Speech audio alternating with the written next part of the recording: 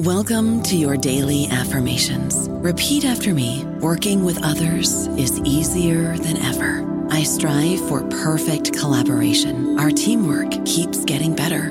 Yeah, affirmations are great, but Monday.com can really get you the teamwork you desire. Work together easily and share files, updates, data, and just about anything you want all in one platform. Affirm yes to start, or tap the banner to go to Monday.com. Swimsuit? Check. Sunscreen? Check. Phone charger? Check. Don't forget to pack the 5-Hour Energy. It fits great in a pocket or carry-on, and the alert feeling will help you arrive ready for anything. Now get 20% off when you use code 5HETRAVEL at 5hourenergy.com. Expires April 30th. One-time use only. Not valid with other discounts. Remember, visit 5hourenergy.com and use code 5HETRAVEL to save 20%. Welcome to the New Books Network. Hello, everyone, and welcome back to the Academic Life channel here on New Books Network. I'm your host, Dr. Dana Malone. Today, we'll be talking to Dr. Jim Breslin, an assistant provost, about his experiences as a college administrator during this pandemic. Jim, welcome to the show. Thanks so much for having me, Dana. I'm really glad to talk to you today. We're excited to have you, too. Jim, I wonder if you could begin by telling us a bit about yourself. Sure. So my academic background is a mix of anthropology and higher education, and I can talk more about my path if that's something you'd like to hear about. But I think the work that I do now is really a mix of higher education practice and scholarship. My role as assistant provost is in institutional effectiveness, essentially. So institutional research, institutional effectiveness, assessment, accreditation, those are all things I'm responsible for in my current role. I'm currently assistant provost at Bellarmine University in Louisville, Kentucky.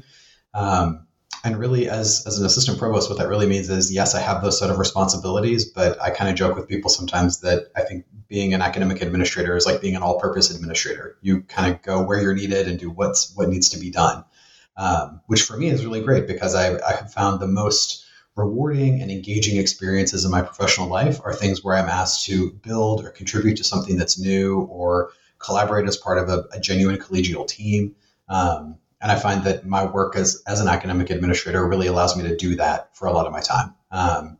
So as far as my own background, my research and my practice for most of my career in higher education has focused on student success. I have some expertise in academic support and advising. I've done a lot of work in assessment and recently institutional effectiveness, and I've done some research and work in leadership and administration in higher ed as well. Great. Thank you. I don't know if you kind of mentioned early on if we wanted to hear a little bit more about your journey. I think, we have time. I think it would be great if you want to expand a little bit more about kind of what drew you to higher ed and college administration.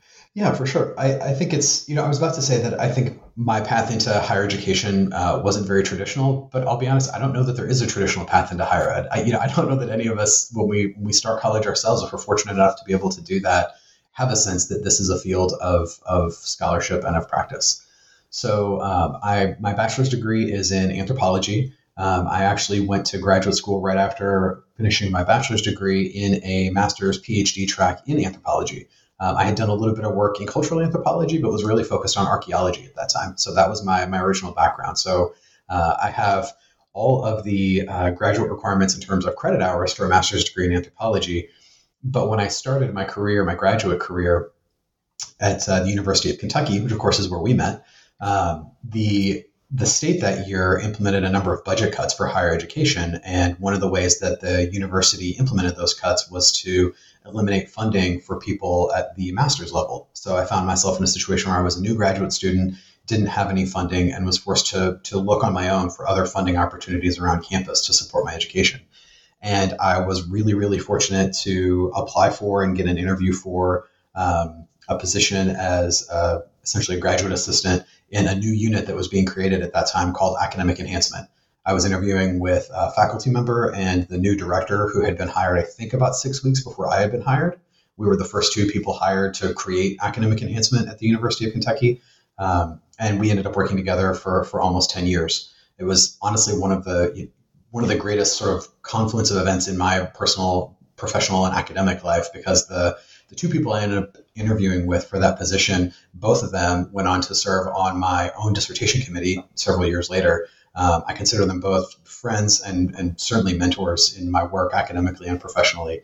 And so that's really how I started to conceptualize this work in higher education. That wasn't really the first time I was exposed to it, though. My wife, Farah, had been an RA when she was in college. That was not an experience that I had. And she actually, the year before I switched over, she had started a program, a master's program in higher education. So I had sort of an external sense of it. But once I got into the work myself, I saw how enticing it was, at least for me. And so even though I had spent 2 years in a master's program in anthropology, rather than take another year, as I traditionally should have, to finish a thesis, I ended up transferring master's programs, which is how I learned that you actually can change your major, even as a graduate student, to a master's in higher education. And then I took a year off after I finished my master's and started my PhD program. So like I said, my bachelor's degree is anthropology and my graduate degrees are both in higher education from the University of Kentucky. And that really kind of propelled me into my career for the last several years. My first 15 years in higher ed were very much focused on student success, but my practice as a higher ed professional working on student success required me to do a lot of good assessment work and what I now sort of conceptualize as effectiveness work. I think that's core for any of us who work in higher ed, but the way that different graduate programs talk about assessment, the way people interpret what assessment is or how it's done or what it means really varies. And so I found myself doing a lot of that work, working with data, both quantitative and qualitative. I am a qualitative researcher by training and by passion.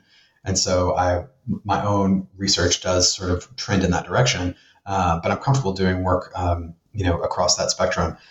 And so I, found myself just around 2 years ago looking at a potential new opportunity here at my current institution at Bellarmine University, and switched over to assistant provost. And so now I've really immersed myself in the world of accreditation and effectiveness and all that good stuff. So that's kind of been my professional trajectory or path so far. But the thing that I think I get really excited about being an academic administrator or really just working as a practitioner in higher ed is that I've also been fortunate to have roles essentially as adjunct instructor or adjunct faculty in departments at a couple different institutions. And that has allowed me to sort of stay in the classroom, particularly with doctoral students, which I truly, truly love to do, and serve on doctoral committees, which I think is wildly fun and sort of encouraging and gives hope and joy for the future. But has also really allowed me to stay engaged in some research. And so I've tried to always have, a couple of research projects going on kind of quote unquote on the side, but I don't really see it as all that separate. I think that, sort of continuing to at least dabble in some good research and some writing and some publishing makes me a better academic administrator. And so that's something I continue to try to keep as part of my journey into the field.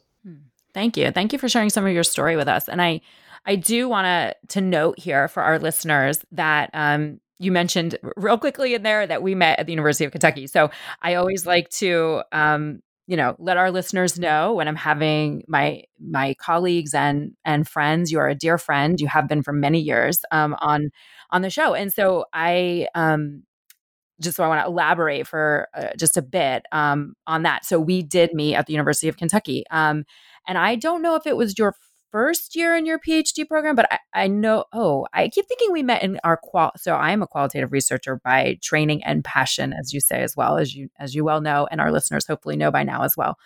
And I know we had that qualitative class together, that series, but I think we actually met in student development theory.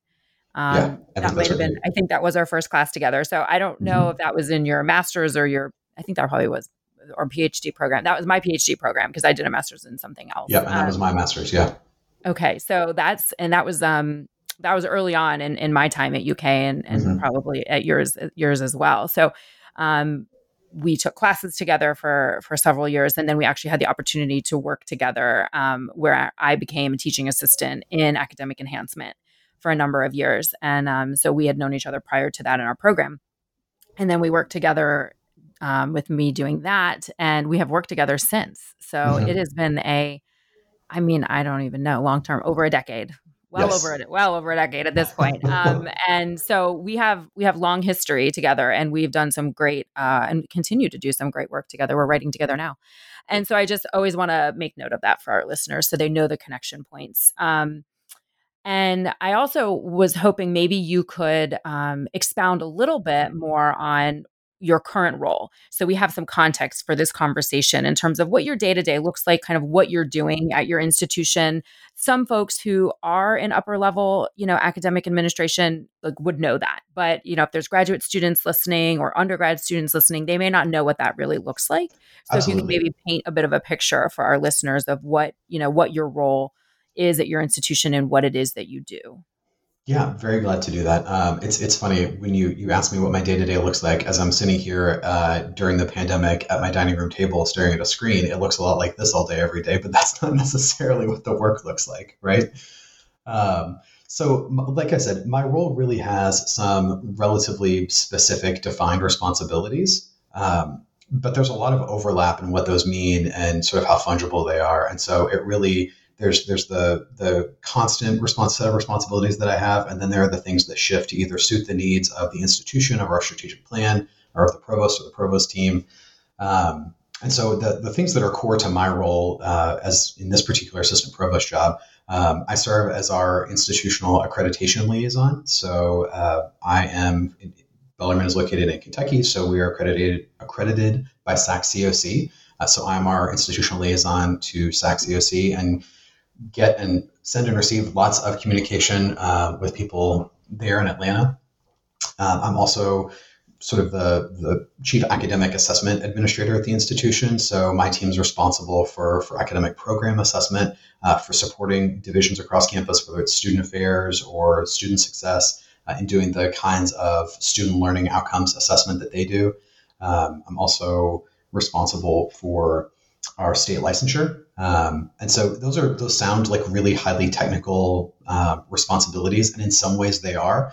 But I think it's really important to understand for people who don't have much of a background in academic administration, I didn't have a lot of exposure to accreditation before I started this role. That's not to say I wasn't involved in it. I had served on some committees and done some support work in previous roles that were more student success focused, working with people who did accreditation or did effectiveness or assessment work, but it had never been core to my own professional responsibilities. But because I had built a skill set and a familiarity, and I think more than anything else, a passion for continuing my own learning and professional development, it wasn't, by the time I actually took on this role, it didn't feel like that huge a leap to me, even though it was a departure in terms of the particulars of my day-to-day.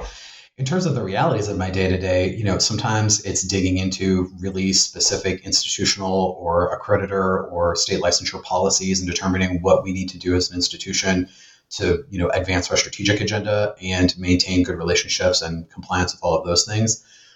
Other times in the day, it's leading or serving on some standing or ad hoc committees or task force. I know we all have lots of committees in higher ed. So right now at Bellarmine, we're working on a number of initiatives to expand the academic programs that we're offering, to offer things in different modalities or in different places, talking about different kinds of academic programs. So it really does vary quite a bit. The other piece that I'll say, and this is one of the reasons I actually really love my current position, is that in our academic affairs team, we actually do have a really fantastic group of colleagues who do function at that level as a truly collegial collaborative team.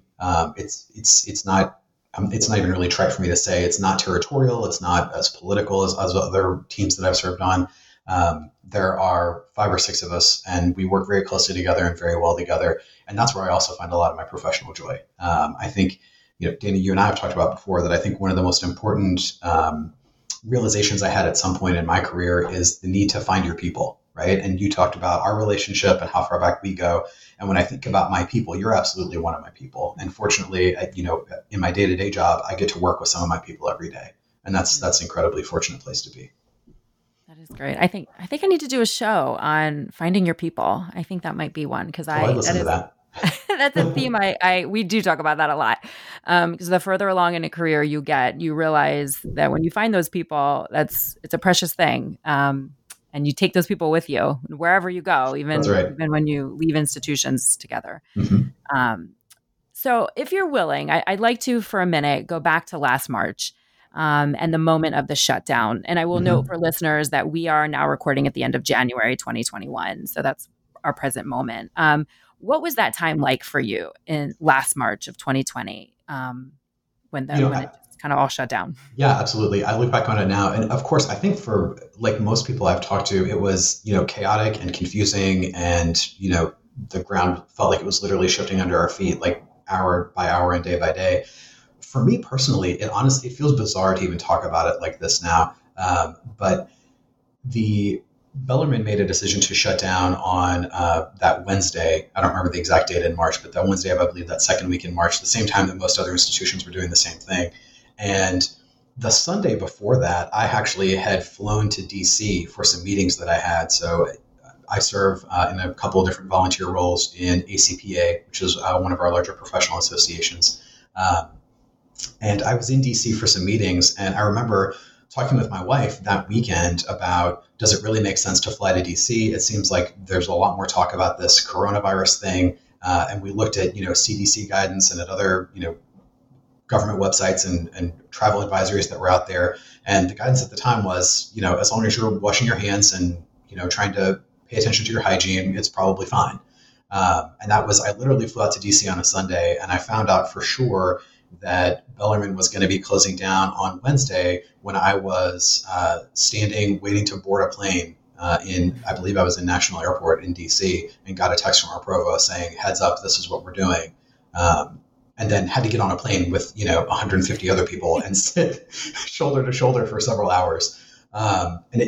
I really am kind of marveling at that now, because the idea of, for me at least, for even being on a plane at all right now, this is probably the longest I've been without flying in some time. Of course, there's a lot of privilege there, but to not have traveled at all since last March is very strange. But yeah, it was, having gone in a matter of literally a few days, convening with people from all over the country in DC and having some great conversations and meetings there, to being wary of being around people and then coming back and really shutting things down.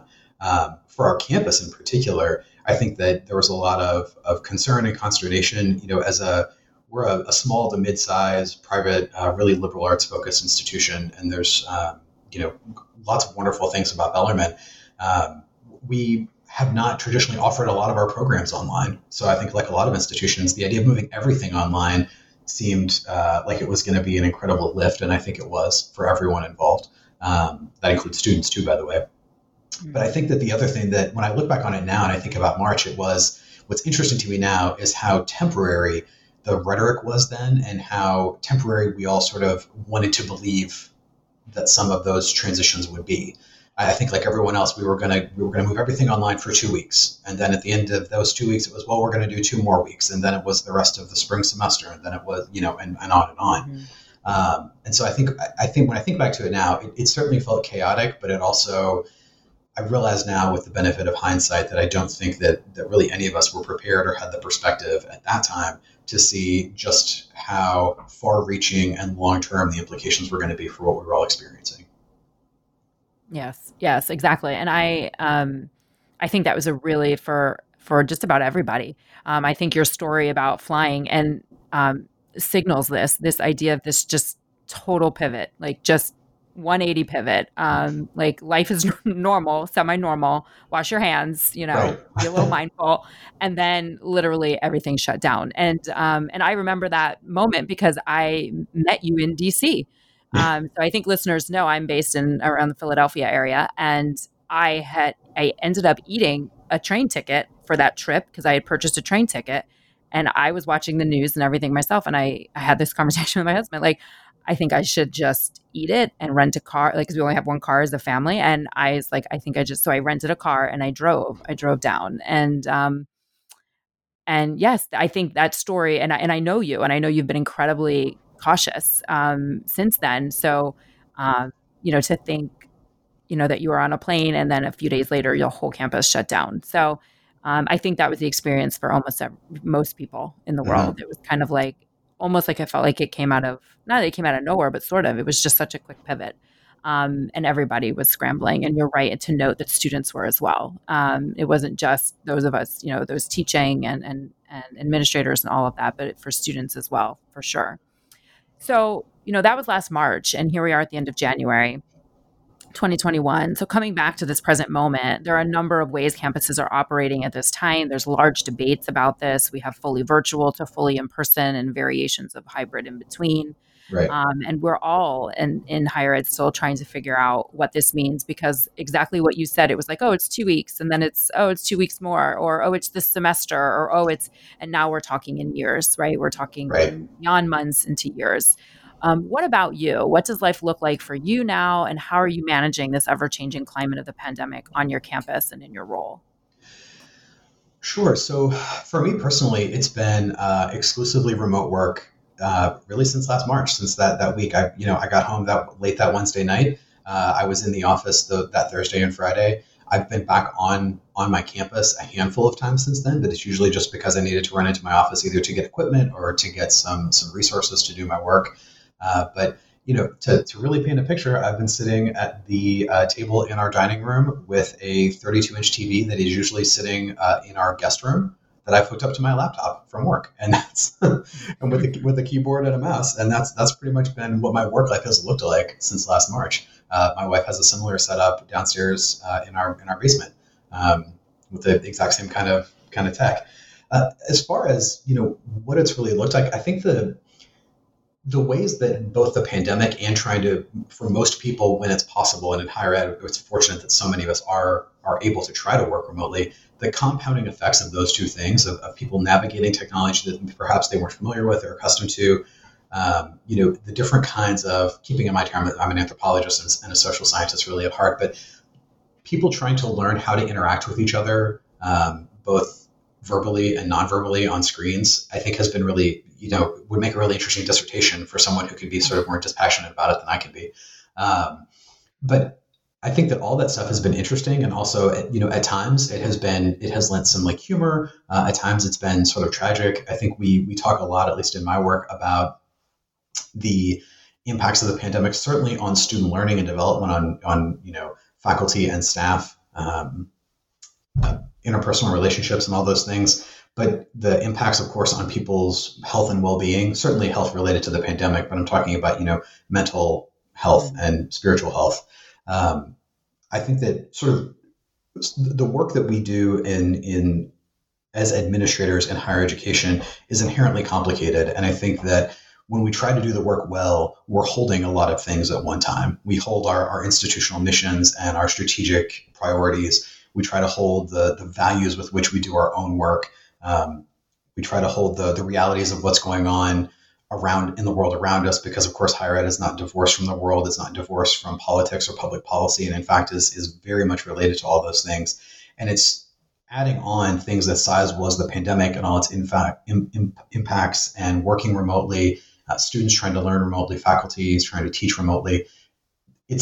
There are so many more things to hold now in sort of every decision-making process, even small, seemingly minor decisions, that it's hard for me to even really wrap my arms around now, almost a year into it, just how much it's impacted the work and how different things are.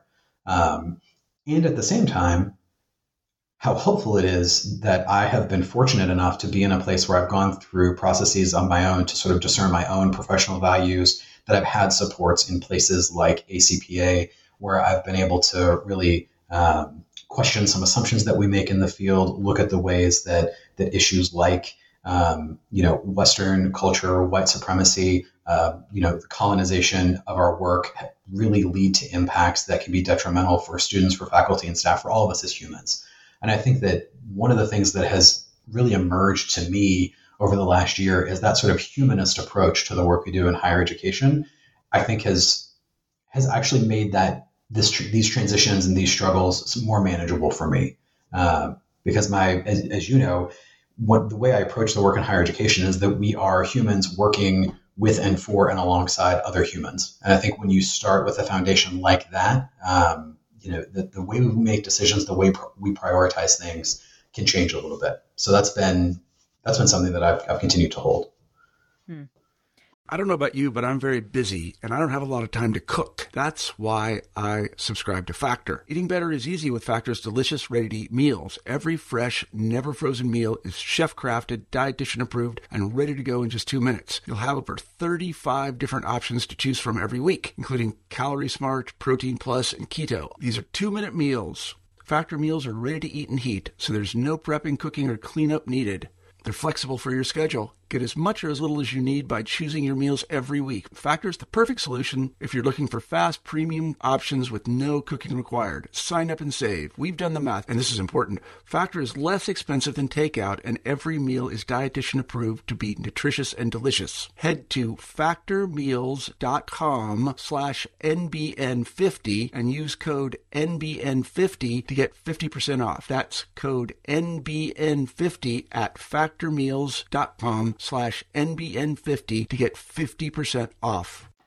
Thank you. Well, as you were talking, I was thinking you're talking about the things that we hold or the things that you're holding and in even seemingly small decisions. And the word weight just came to me. Like it just feels, they're weighty things. These are significant things. And there's so many of them now, so many more. It seems like at the same time that you're trying, almost like your hands or arms just don't seem big enough, right? To hold all those things at the same time in tension, and care for each one, and consider each one at the level and weight that it deserves, and that there's just, that there's a lot of weight in those decisions, but then also weight on people. And I feel like this sentiment we've talked about before, and I've talked about with other friends and colleagues in the field of there's just this kind of exhaustion, this tiredness. And I think that weight of what people are feeling on their shoulders and the weight that's in their hands that they're trying to consider all of these issues at one time. And I think anyone doing this work, is intelligent, is analytical, is thoughtful, is conscientious. You wouldn't be where you are if you weren't those things.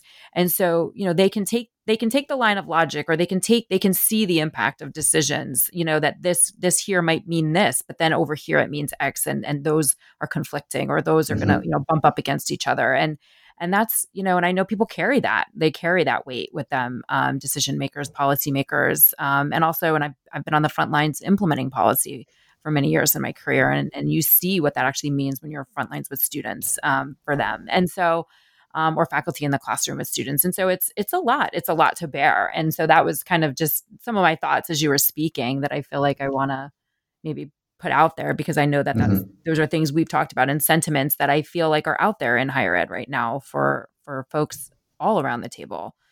I think if I could just add to that, I also think that I absolutely agree with what you're saying. And I think that idea of weight, I have found there have often been times in my career where, there's that feeling. I have a great friend and colleague who is fluent in Japanese and has done some higher ed research in Japan. And there's a particular word for it. And I know I can't do the word justice, so I won't try to say it.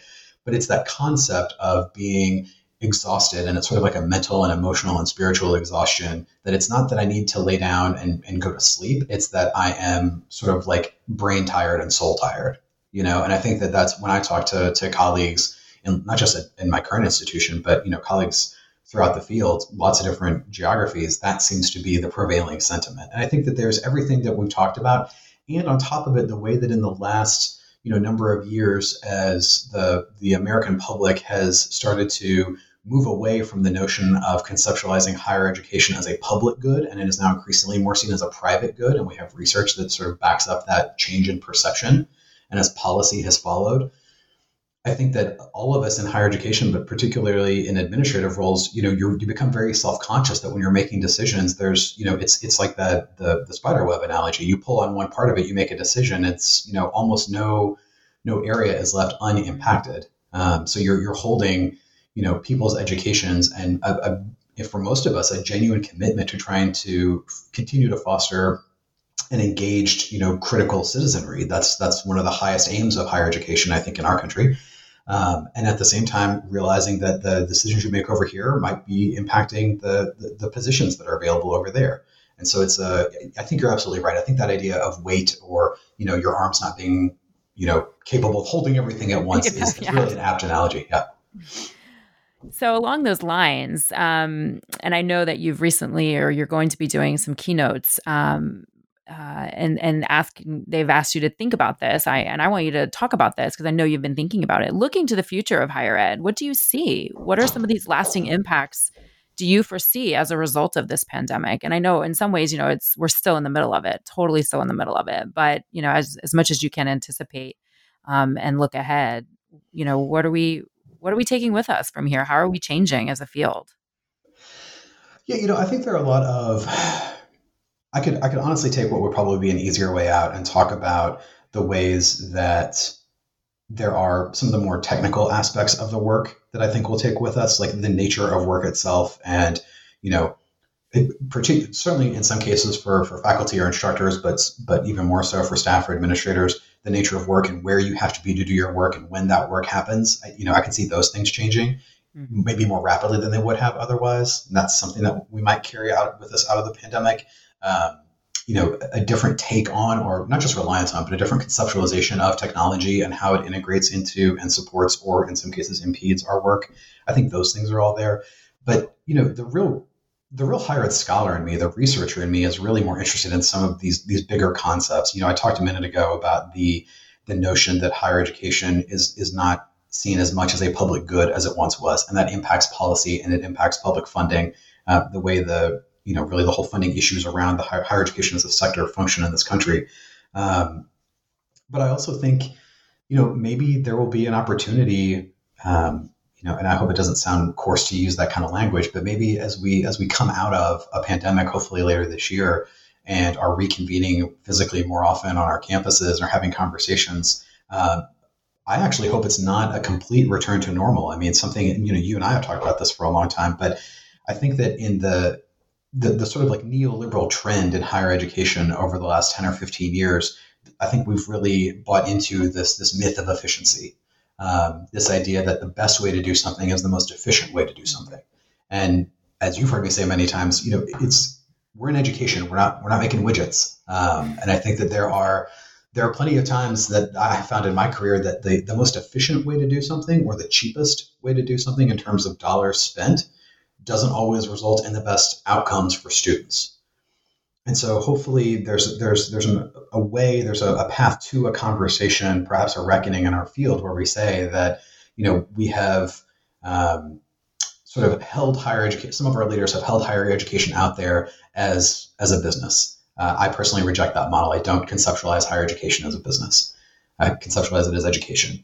And if we choose to center education, if we choose to center people, and we choose to center students' learning and well-being and development, then we make decisions and value different things sometimes. And so my hope is that one of the things that hopefully we all have a sense of, amid the pandemic and after the pandemic, is the shared sense of humanity that we have. I don't know that it's, perhaps ever been as prescient for as many people, that the choices and the actions that I take today have the very real ability to affect not just me and my family, but everyone else that I might come into contact with, right?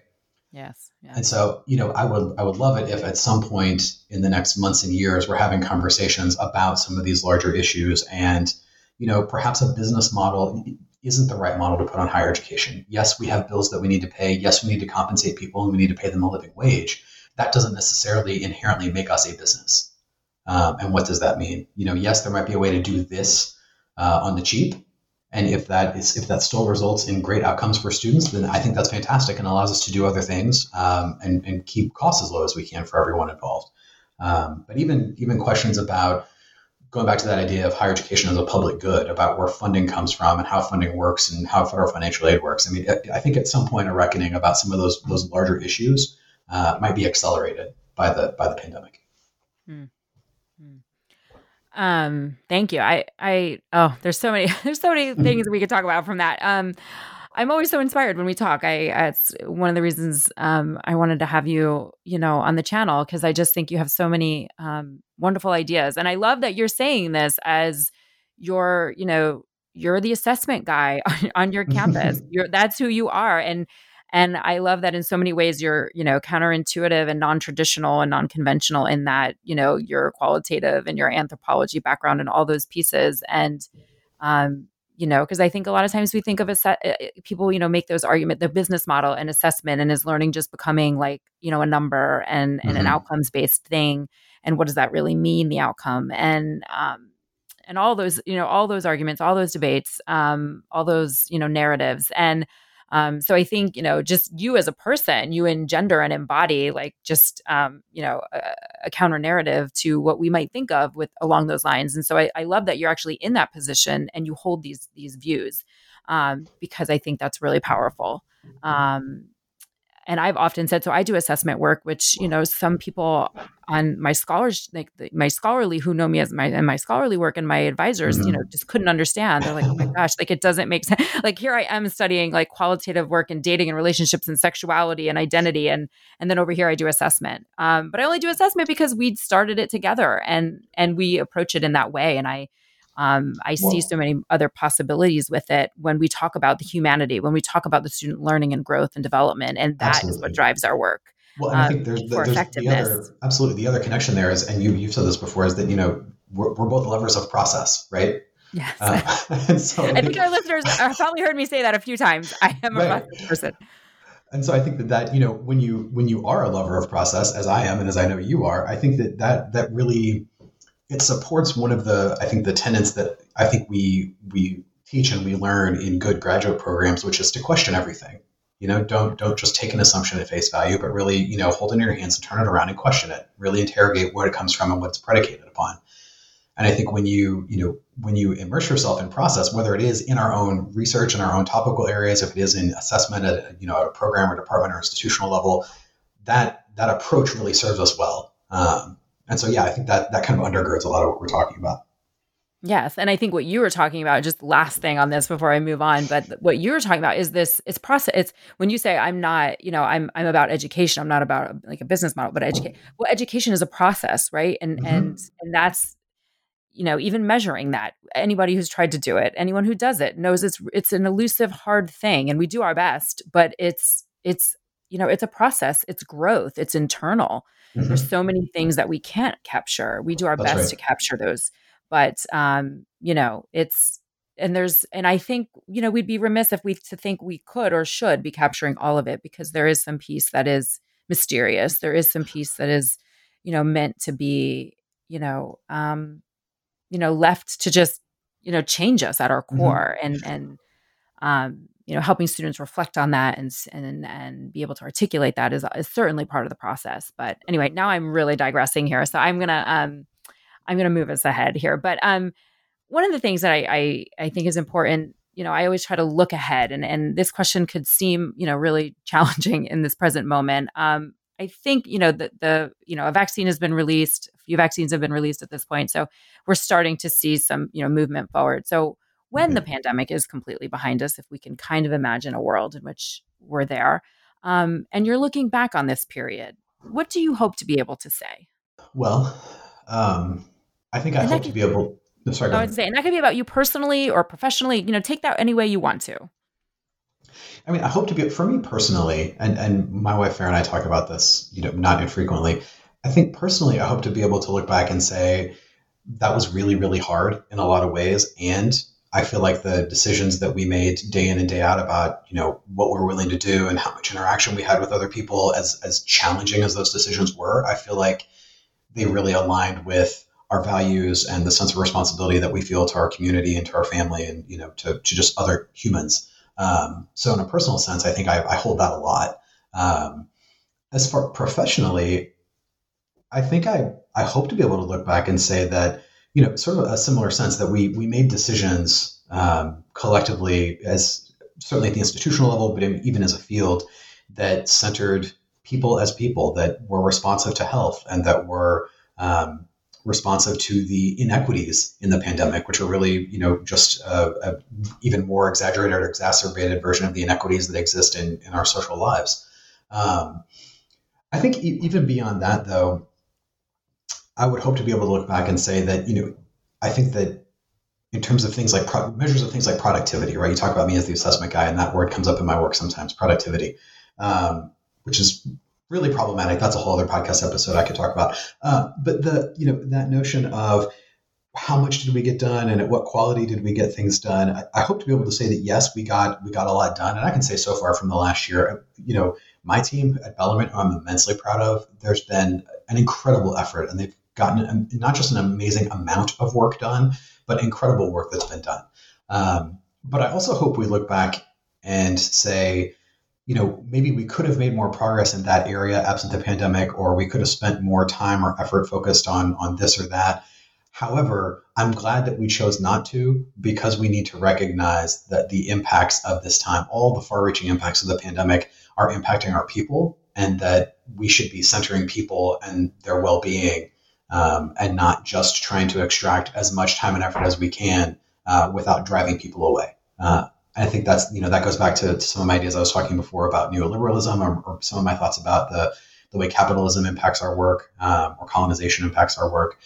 But I think that's what I'd like to be able to look back and say is that, yes, it was really hard, for those of us who were fortunate enough to get through it, to say that we held our own and each other's humanity as among the most important priorities in this time. And that we, not only did we allow space for people to take the time and use the time to do what they needed to do, but that we also created space in our quote unquote professional settings to process what was happening. That's another concern that I've had about higher education for a while now, is that, it's funny to talk about before the meetings in the halls outside the conference rooms or the classrooms, because I haven't been in a conference room in so long, or a classroom physically in so long. But those conversations, we talk about what's happening in the world. We talk about what's going on. In recent years, we've talked more about racial injustice, about Black Lives Matter, about all these things that are very prescient in our lives and to our work. And then we go in and we sit down at the conference table, or, class convenes. And so often we don't talk about those things with each other, with our students. And I think there are lots of reasons why that's the case. So maybe there's an outcome of the pandemic where we look back and say, we started to talk about what was really going on and how people were really doing, even in those more quote unquote formal spaces. And maybe that's something that we carry forward into our work after. Yes. And I think, when you think about that, the fact that we maybe don't open up and we're not real about the real things seems a little ironic, because you're now seeing, people's unmade, guest room beds, or, you're in people's I'm on Zoom calls sometimes with, committees for my kids' schools, and, people are in their closets, and, you're just seeing all these spaces in people's homes that you would never see, before. Everybody's pets. Yeah. The whole thing. Exactly. And so, it's kind of that irony for me. And we've talked about this before, of kind of like, let's bring the real and bring, the humanity and our human side on our personal side, because you're seeing it in a lot of ways, right? There's those are such blurred lines these days. So you might as well talk about the things that are real. So thank you for kind of bringing that up. And this can be hard. Sometimes it's kind of a question, but, do your best with this. And because I feel like some people, they're looking for guidance, or, other people in similar situations, like what are they doing over there? Or, and people who aren't even, at that level, maybe just curious as to, what would you say? So what advice would you give, if any, to, do you have for, other administrators working through similar challenges? Everybody's kind of in the same boat in higher ed at this point. So what advice do you have? What would you say to your colleagues across the country? To my colleagues across the field, I would say, take care of your people. And that certainly includes our students, but that also includes your fellow faculty, staff, and administrators. I think that, we talk about higher education as a community not infrequently, and, community, part of being in community is having a sense of responsibility to and for each other. Right. So I think that taking care of your people means, if you are in a position, say as a mid-level manager, or as a senior leader, or an executive leader, I think it's a responsibility, and I will say it's a personal responsibility that I felt even more than I had before the pandemic, to say to other colleagues on campus or other places in the field, yes, that sounds really interesting. Yes, that's part of our strategic priorities, or is really important. And with everything else that's going on right now, that's not something that is going to be achievable on the desired timeline. So let's talk about other options. And so, I often have talked about, and I think you've heard me talk about this way too, Dana, but I talk about leadership sometimes as being sort of like a shock absorber. That I think that's part of one of the responsibilities that we have, is to recognize to check in with our people, recognize how they're doing, recognize what their pressures are, not in a way that micromanages what everyone is doing, but to have sort of a situational awareness of what's going on, and to be able to advocate for not just for ourselves, but also for our teams, for our people, and say, have some of those conversations. They know, yes, I know we had planned to have all 3 of these major projects done by roughly, the end of the semester or by the end of the summer, whatever the timeline is. But given everything that's happening, this is what's going to be more realistic. And I think for people who are, whether you're in any kind of leadership role right now, or if you're a grad student or a new professional in the field, I think that one of the lessons that I would love for many of us to learn is that having these conversations about what is realistic and on what timeline and how much work it is, that's something we need to become more comfortable with as practitioners and as scholars in higher education. I think that working with students, as you and I have from very early on in our careers, one of the earliest lessons of my career was that to be an effective professional, and I now think to be an effective leader, you have to try to find some level of comfort with uncomfortable conversations. And so I think that we need to extend that concept a little bit. And, sometimes advocating for yourself, advocating for your own time or your own well-being, given a particular context, can be quite uncomfortable. The other sort of prevailing sense, especially since 2008, the recession that happened then, that, there's never been a true recovery from in higher education. There's a prevailing sense in higher education. There has been since that time. And at that time, I had an administrator who flat out said to me and several people on my team, you should just be thankful you have a job at all. And that has been sort of the implicit sense that some leaders, I'm not saying all, I'm not even saying most, but that some leaders, I think, have often unconsciously adopted. And I think that's a lesson we need to unlearn. The idea of be grateful you have a job at all, and I'm going to extract as much work and as much effort and as much time out of you as I can while paying you as little as possible and providing as few benefits to you as I possibly can get away with. Again, that makes it sound like there's this sort of malicious intent driving, a portion or a large portion of the field. And I don't think it is malicious. I think it's cultural. It's what we've become acculturated to, what we've allowed to seep in as norms into our practice. And so I think that's the, not necessarily undoing, but evolving that to have conversations that actually, and again, these conversations shouldn't be that hard to have in some sense, because a lot of these conversations that I would hope people would be having about advocating for themselves, advocating for their people, oftentimes align really closely with our espoused mission and values in higher education. So you have a great connection point there to lead you into those. I'm not sure if that completely got at your question, but that's what kind of comes up right now.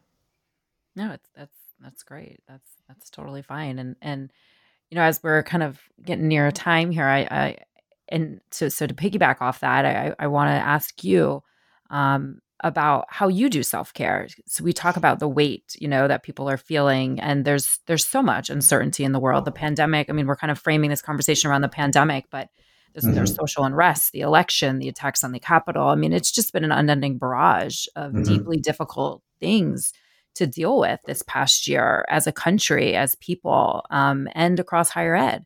So people are exhausted and burnout is real. I feel like burnout was real before, the pandemic in higher ed for all the reasons that you cited, because that was, that 2008 time as we were kind of new in not entirely new, but semi-new professionals and in our grad programs and coming up. And that's kind of that has sort of been a sentiment since that time.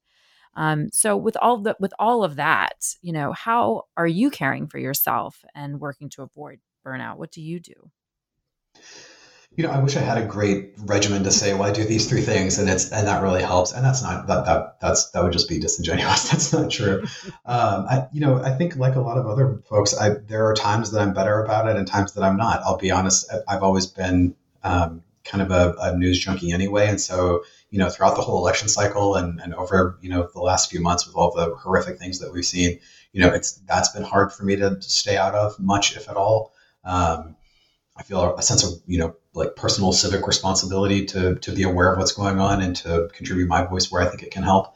I think, there are really little things. I'll tell you, one of the things that has happened since the pandemic that was not the case for me before is that, on days where the weather allows, I get out of the house and take the dog for a walk for usually, 45 minutes or an hour and just walk through the neighborhood for, a couple or 3 miles. And that might sound kind of trite, but it's something I'm able to do. It keeps me from having close contact with anyone else. And for me personally, there's something about physically being outside that I guess which is kind of strange for me to say, because I'm not really anyone who knows me, I'm not really an outdoorsy person. No, I'm really not. Over the summer and into the fall, I would take my laptop and sit outside and work outside in our backyard for a few hours a day if I could, if I didn't have too many meetings on screens. I also think that, one of the things that I've been really fortunate is I mentioned ACPA a couple of times, and my involvement in ACPA over the last, 10 years or so has really benefited me a lot, and in ways that have really come to fruition or that I've really attended to in the pandemic. And one of them is that I got used to doing meetings on Zoom calls like many, many years ago. And so doing meetings that way wasn't much of a transition for me, and connecting with friends that way from other parts of the country wasn't that strange for me. And so, just doing Zoom coffees and happy hours with people, I'm one of the people that I was, would do that occasionally before anyway. And so I'm not so worn out with Zoom that isn't still fun for me.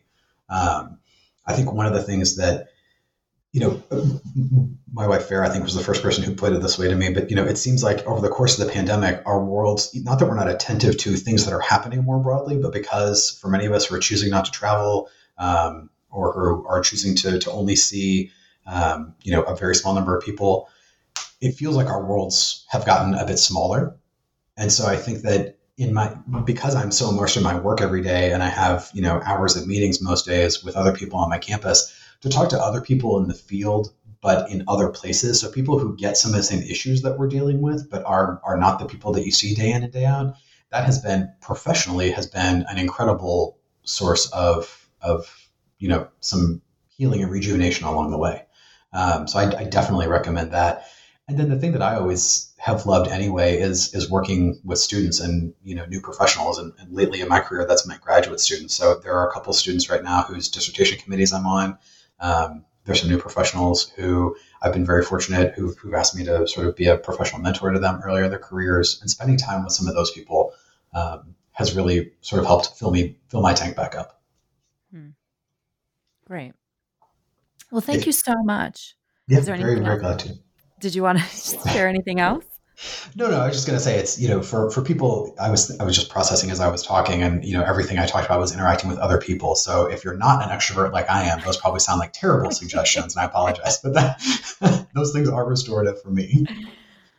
Well, no, that's great. That's great. And I, to piggyback on what you said, and before we wrap, that idea of connecting with other people, because in some ways the world, your day-to-day world feels so small, but then being able to connect with people and hear that people are in similar situations and, experiencing similar things is really healing and is really helpful. And that's the intent behind kind of this, these number of episodes that Christina and I are doing on pandemic perspectives and talking to people in different places and stages in higher ed, and capturing what this experience has been like for them and how they're juggling it, professionally or academically with their studies or their work, and then personally. And so, I hope as listeners are hearing this, that it does rejuvenate them, that they do feel connected, and they know that they're not alone in their own experience of this, because it does help to hear people talk about that. So I just want to, Jim, thank you again for being on the show today and sharing those experiences with us and your insights. It's been a great conversation. So thank you so much. Thank you so much for having me. I really enjoyed it too. I'm Dr. Dana Malone. This is The Academic Life, and you've been listening to New Books Network. Please join us again.